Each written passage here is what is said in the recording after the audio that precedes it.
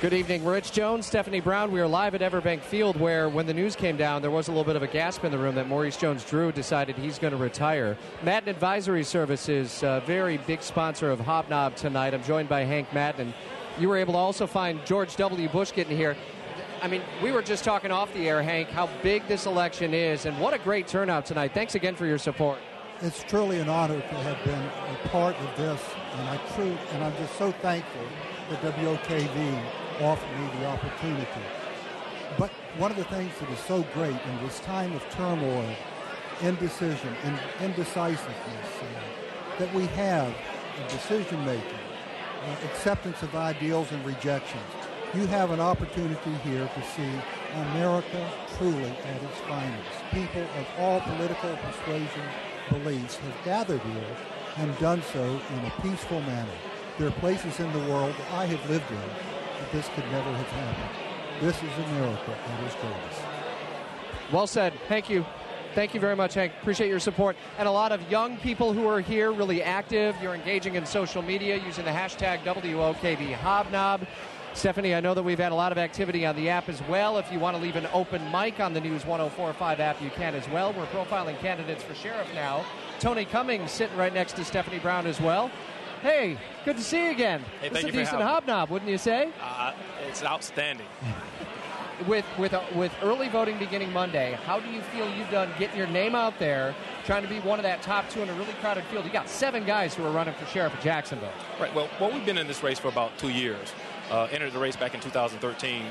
Our platform is robust. I think once people hear exactly what the plan is going forward, the introduction of civilian review boards and accountability panels for the first time in Jacksonville Sheriff's Office history, the expansion of the Community Affairs Division for those faith-based organizations to be able to get their message out on a broader scale with the platform, and a whole host of other goodies that I have for the public as a sheriff, I think they'll come on board. What do you believe is a winning issue for you? Is it the review boards? Because that is one way that you can try to differentiate yourself. But is that a winning issue in the community? Of course. I think if you look at what's trending across the nation, the public has to have a voice. A seat at the table when you're talking about safeguarding your neighborhoods and how to spend that $398 million to safeguard the community. The civilian review boards will do just that. As you look at the across the landscape of the First Coast, the demographics are changing. And we don't want to have a Ferguson-like situation occur here in Jacksonville. And if the public has a seat at the table from the start, we can avoid those situations down the road. Are you getting the sense that people want to be involved in this? We know that sometimes it can be an issue during investigations that people don't want to talk to police. Are there people out there that want to have an active role in this? Everywhere I go, and anytime I introduce the public accountability boards and panels, I'm constantly reminded that it's long overdue. People want to know what's going on in their community. They want to know how they can serve their community. And there's no better way to serve your community than to get involved in securing the safety of your citizens. So by actually volunteering to appear on these boards and panels, I think that would actually bring the community together. Right now there's a gap in trust between the police and the citizenry in many of the hardest hit areas of Duval County. And the only way we're going to bridge that gap is if we are open and transparent from day one. We bring the public on board, and we give the public an opportunity to speak out on these issues before they become a problem.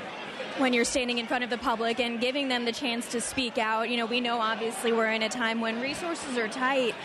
Can you stand in front of them and say, we want to open the conversation, but we're okay with what we've got? Or is there somewhere, specifically resource-driven that we need to step up as well? Well, the city's in a $50 million budget hole, and the sheriff has fiduciary responsibilities to actually be a wise steward of the taxpayers' dollars, and I intend to do that. But the only way we're going to do that with the 1,603 officers that we have patrolling the 841 square miles of the city is to restructure that middle management and put them back into the equation. We have to make wise decisions about how we use that 85% of the budget that goes to manpower allocation. I've already introduced a plan to put those officers back into the street to safeguard the neighborhood, and we're not going to go in front of the city council over and over and ask for more of your tax dollars until we can demonstrate that we can utilize the money that you're giving us wisely. Well, we do appreciate you carving out a couple of minutes, being part of the broadcast, and showing up at Hobnob tonight. Best of luck in the next couple of weeks. Early voting begins on Monday. Tony Cummings, thank you so much. I sure appreciate you. Appreciate you coming by. One of 7 candidates for sheriff, as we're kind of doing a round robin now with all the sheriff candidates at the WOKV Hobnob. Up next is going to be Rob Schoonover.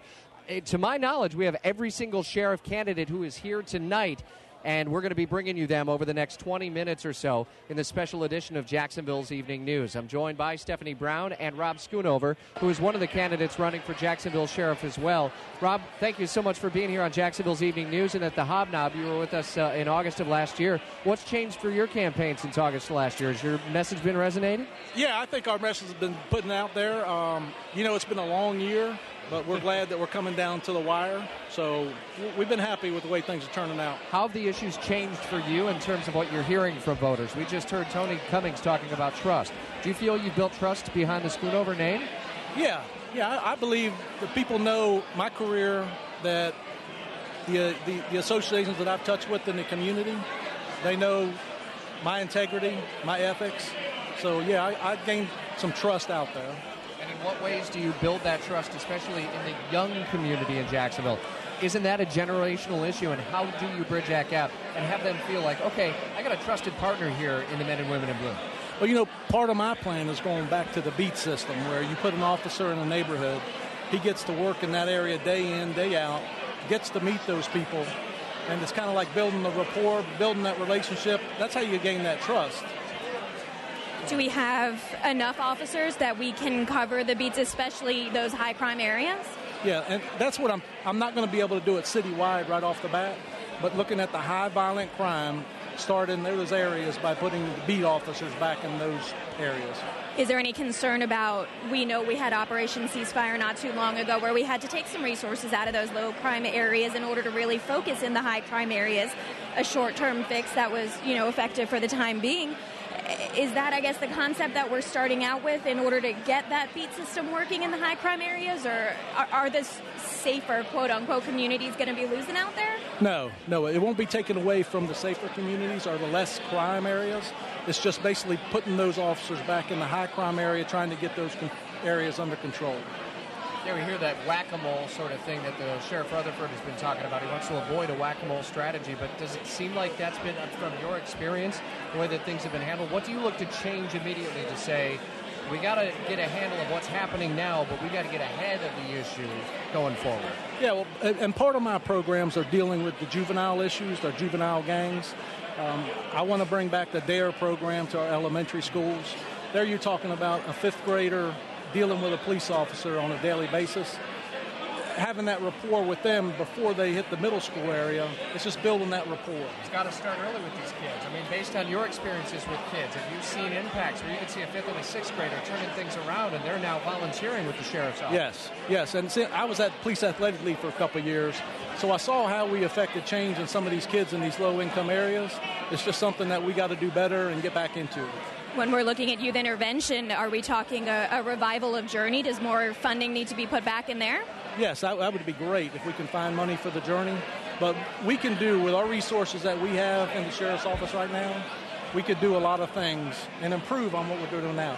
Well, early voting begins on Monday. It's been a long journey, I know, for you. Best of luck along the way. Thank you for carving out some time to be a part of this broadcast, Rob. Thank you for having me. Rob Schoonover, candidate for sheriff on a special edition of Jacksonville's Evening News. We've closed the straw balloting, by the way, so we should have results close to 7 o'clock. We have more candidates for sheriff. Hang tight just 1 second. We're waiting on...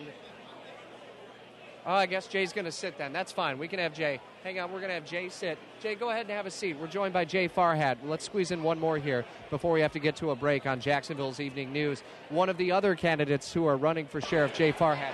You've been kind of milling around. I appreciate your patience with us here. With 7 candidates for sheriff, it ain't easy to get you guys into one room. As you guys do these candidate profiles and you're answering questions in the community, what are the themes that you're hearing emerge from the community out there, and how do you feel your message is going to resonate so you're in that top 2 in a couple of weeks moving on to May? Well, we're getting a variety of questions asked to us, and it's ranging everything from what are you going to do with crime, or what separates you from the other candidates. And I think one of the biggest things, at least for me, is the separation is that, I'm one of the only candidates that's actually still employed with JSO as a supervisor. The majority of the other guys are all retired. I'm the only candidate that has a business background, being a small business owner, 10 years at the state attorney's office as a special investigator and working in the juvenile division, which, at that time in the early 90s, we had some of the premier intervention prevention programs for youth in the country. And unfortunately, we've kind of gone backwards a bit on that. It's a huge cost-saving measure, and it saves the child. We really need to implement some of those programs back. In terms of running on your credentials, we've heard a lot of candidates talk about maybe some distrust between citizens and police right now. Do you view your history as an asset, or can it possibly be a little bit of a liability? No, it's definitely an asset. And I think where it's going to be more beneficial to me is I've been very involved in the community my entire adult life. Ever since I graduated from FSU and came back to Jacksonville, I've sat on about a half a dozen nonprofits, been very involved in civic organizations, and that's because that's the way we were raised, not because I decided I was going to run for office one day. And I think a lot of that has really paid itself forward to me, and I've developed a lot of relationships through the community, through those various organizations, whether it's Catholic Charities or Rotary or some of these other civic groups that I've been a part of.